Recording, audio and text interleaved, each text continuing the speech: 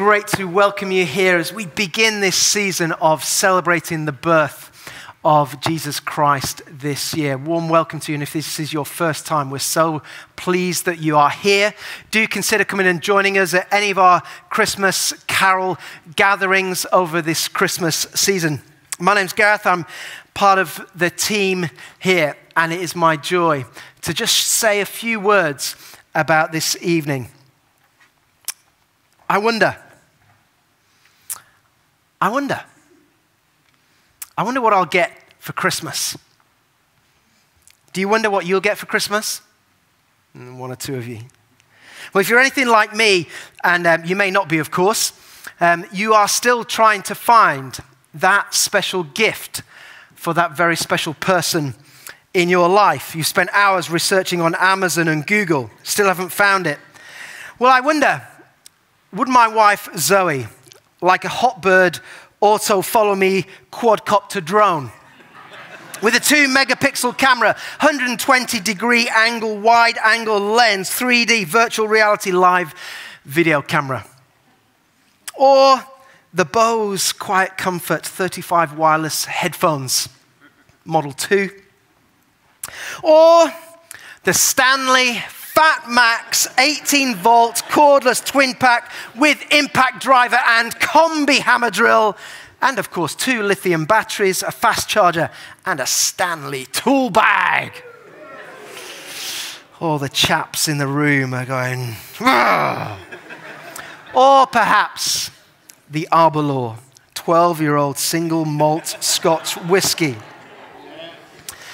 No, my mistake. Zoe wouldn't like any of those. That is, in fact, my Christmas list.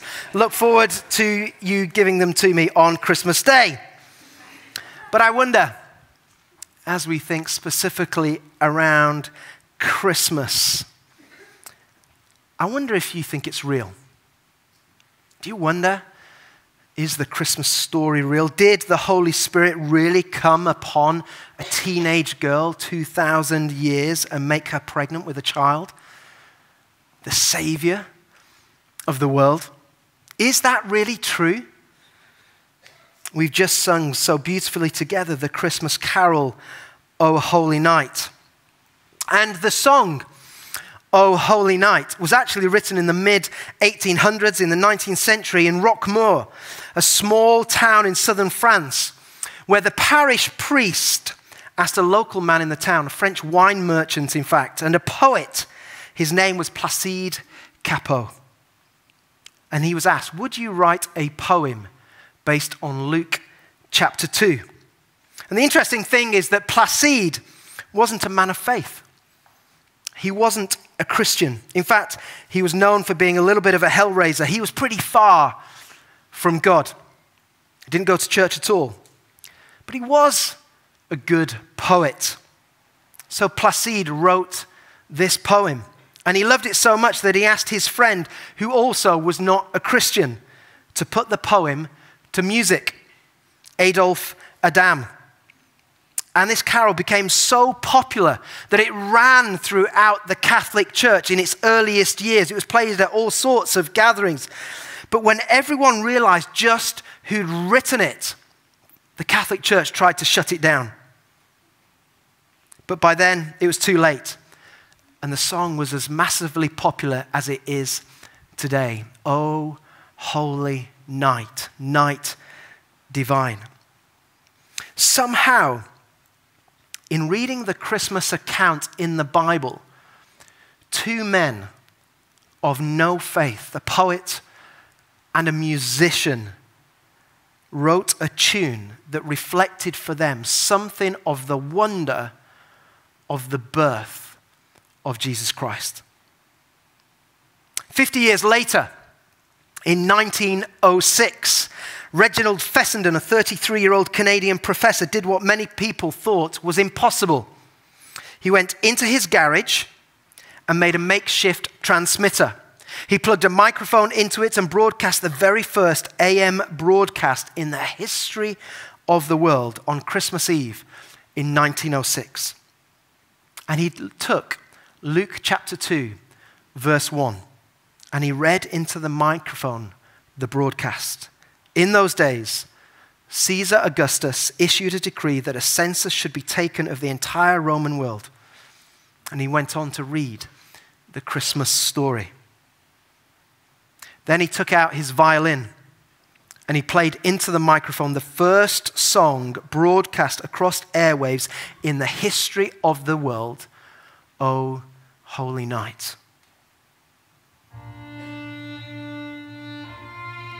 In 2018, we can only imagine, wonder what it might have been like to be there on that first Holy Night. I don't know about you, but for me, the manger scene draws so much emotion. There's something powerful, magical, perhaps deeply divine about the manger.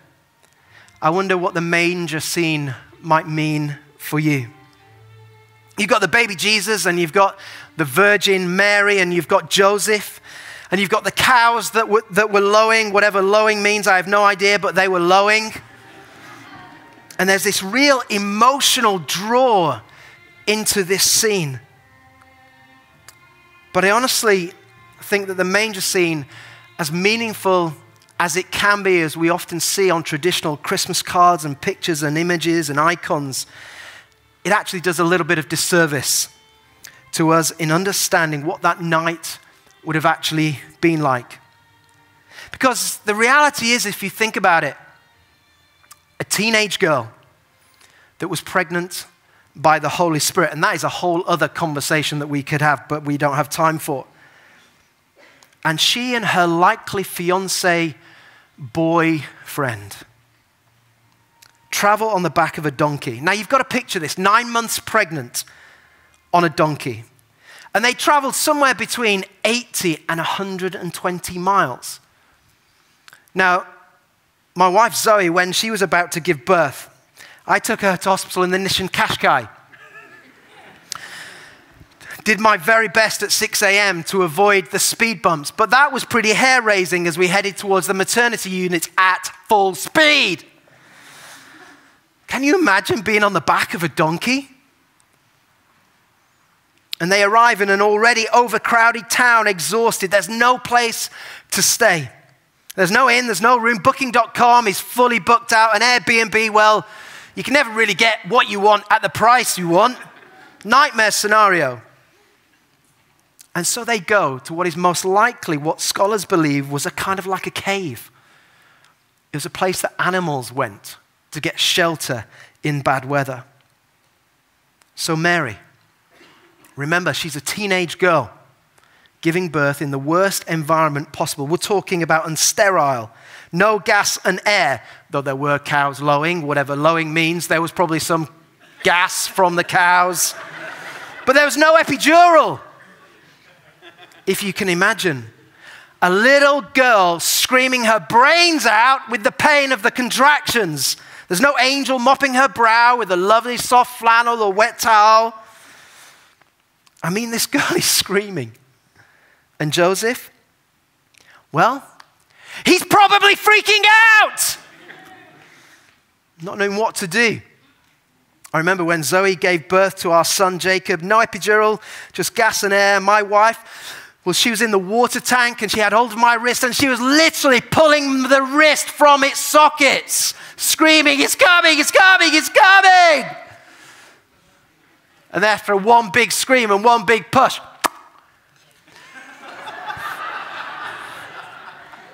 out pops little Jacob. And I remember thinking two thoughts. The first was this. Well, that was relatively easy, wasn't it? Which I foolishly verbalized to the midwife who gave me the death stare.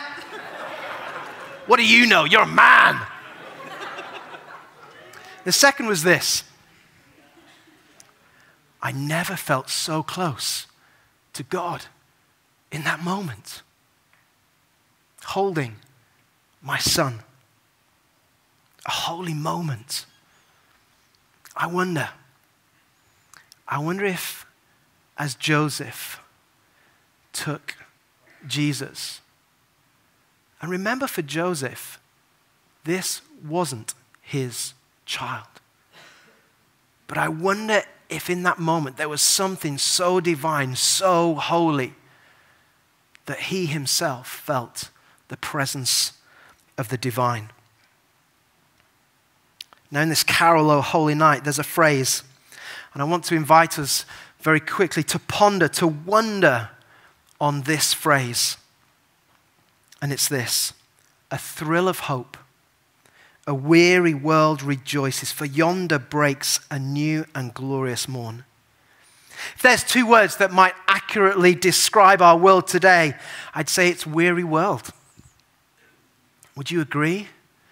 I mean, Brexit, with our global economy, the climate change that's happening, it just feels so overwhelming what's going on in our world. There's so much anxiety, increase in mental health, what's going on in the EU, in the Ukraine, and with what's recently happening in France with the protests. It feels like people have just had enough. There's so much going on.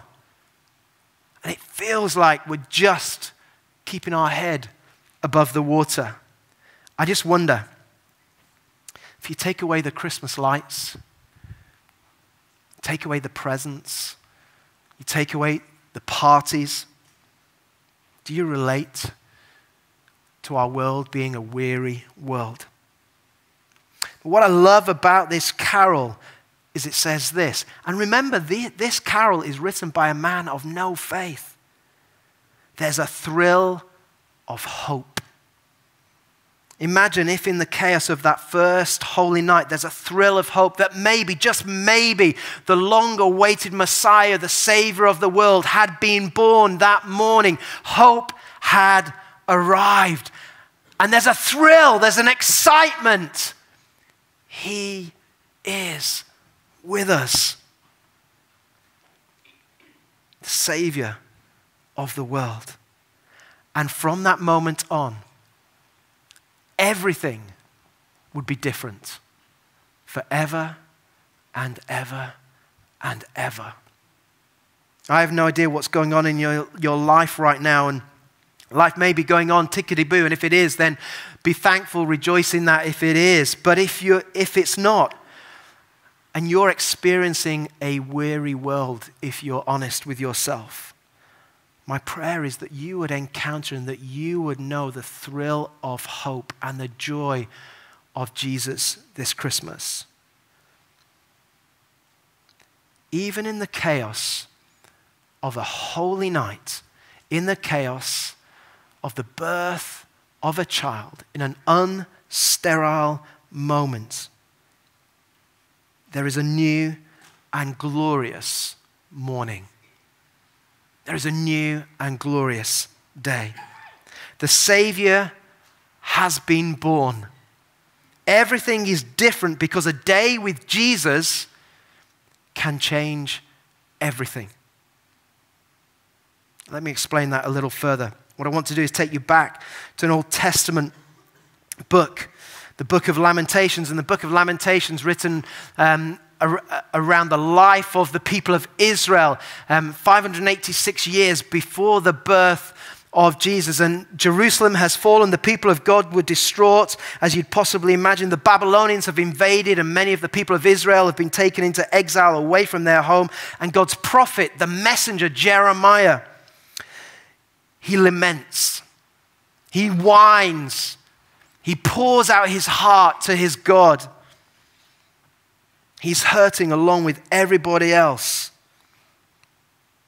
And then in chapter 3, there's a shift in Jeremiah's moaning and Jeremiah's whining, and he moves from mourning to a moment of faith. He moves from weariness and being worn down to something of the wonder of God. And I love this. We're going to read this. It'll be on the screens. And he says this, reflecting on the pain of the people. I well remember them, and my soul is downcast within me. Yet this I call to mind, and therefore I have hope. Because of the Lord's great love, we're not consumed, for his compassions never fail. They are new every morning. Great is your faithfulness. I say to myself, the Lord is my portion. therefore I will wait for him. The Lord is good to those whose hope is in him, to the one who seeks him. It is good to wait quietly for the salvation of the Lord.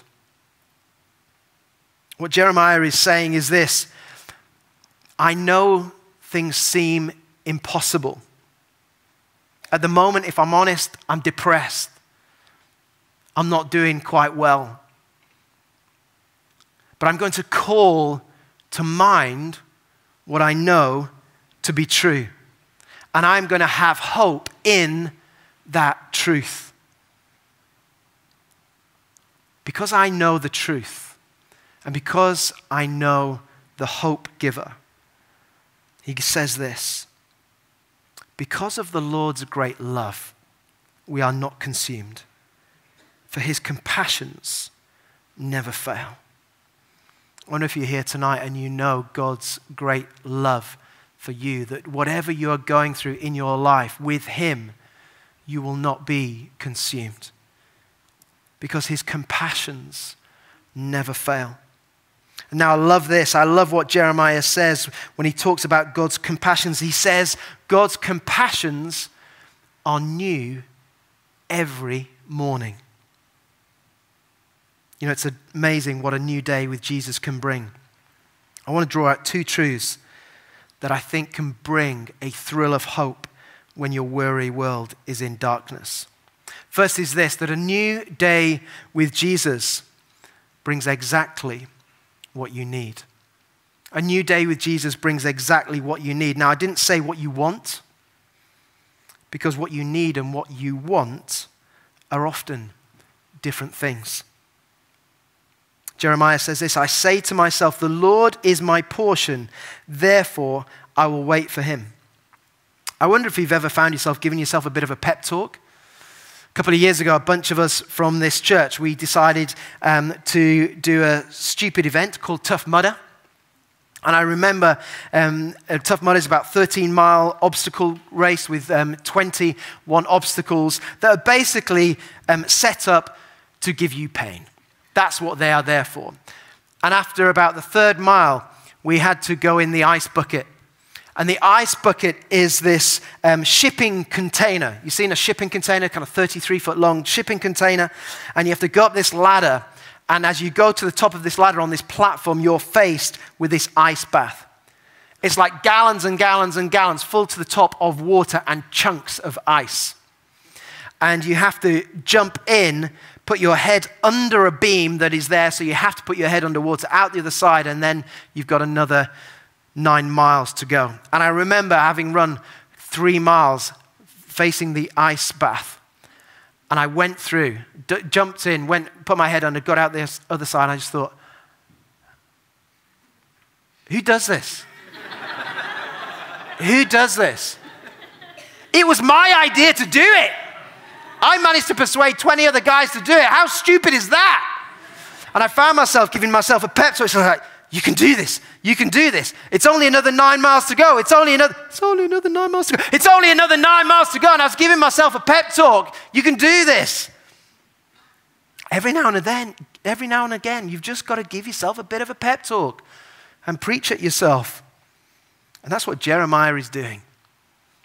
I say to myself, the Lord is my portion, therefore I will wait for him. What does that mean? Well, it could mean any number of different things, but most scholars believe, and I tend to agree, that Jeremiah is likely referring back to the time at the Exodus in Israel's history, when God's people were wandering wearily in the desert, waiting, tired, exhausted, wondering whether they were ever going to find and discover the promised land that had been promised. And every day they were in need of food. And every day God gave them their daily portion of daily bread. And they'd wake up and God would give them exactly what they needed for that day. It was as if God was trying to teach them to trust him every single day. Just like in the New Testament when Jesus taught his disciples to pray, give me today my what? My daily bread. Because I need God every day. I wonder, is the Lord your daily portion? Is he exactly what you need? The good news is that God is not only here today, but God is already in your tomorrow. You haven't arrived at your tomorrow, but God is in your tomorrow, and he's there waiting, and he's ready, and he's geared up to be with you as the daily portion if you'll wait for him.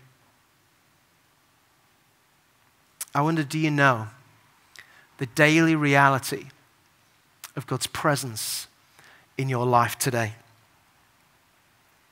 Is God your daily portion? The second thing is that a new day with Jesus brings the help that you're seeking. A new day with Jesus brings the help that you're seeking. It is good, Jeremiah says, to wait quietly for the salvation of the Lord, for the rescue of God. Sometimes you've just got to wait quietly. For what? For the salvation of God. For him to come into your situation, for him to come and bring the new and glorious morning. Some of you here tonight, I wonder, do you need to know the daily reality of God's salvation at work in your life? If I may be so bold, some of you need to be saved. You need to know the forgiveness of God for your sins, and you need to invite him into your life, that you might know Jesus Christ and his daily portion in your life. I wonder, would you invite him in tonight? Some of you here, you've already been born into the family of God, but you need to be saved out of a difficult situation. I'm always amazed, and I want you to think about this and never lose sight of this. It's amazing, it's unbelievable that you cannot fathom what a difference one day with Jesus can make. So you can never, ever really put into words the difference Jesus makes to a life. Lazarus, in the New Testament, he'd been dead for days. He was so dead that he'd been smelling bad. In fact, the King James Version said, he stinketh. You know you're not in a good place when the King James Version of the Bible says that you stinketh because you've been dead for 4 days. And everyone had given up hope, his family and friends. And Jesus shows up. He looks at the stone over the grave, over the tomb. And he says, Lazarus, come out. And Lazarus walks out. And Lazarus would say, it's amazing the difference that one day with Jesus can make. There was a woman who for 12 years had been suffering with an issue of blood for 12 years. I mean, can you imagine the pain? Can you imagine the embarrassment, the humiliation, the torture, that private suffering for 12 years? Are you going through some private suffering at the moment? Every day hoping that this will be the day, maybe this will be the day that it will stop. Am I stuck? Am I stuck with this? Do I only know a life of agony and pain? One day, she sees Jesus and she touches his clothes.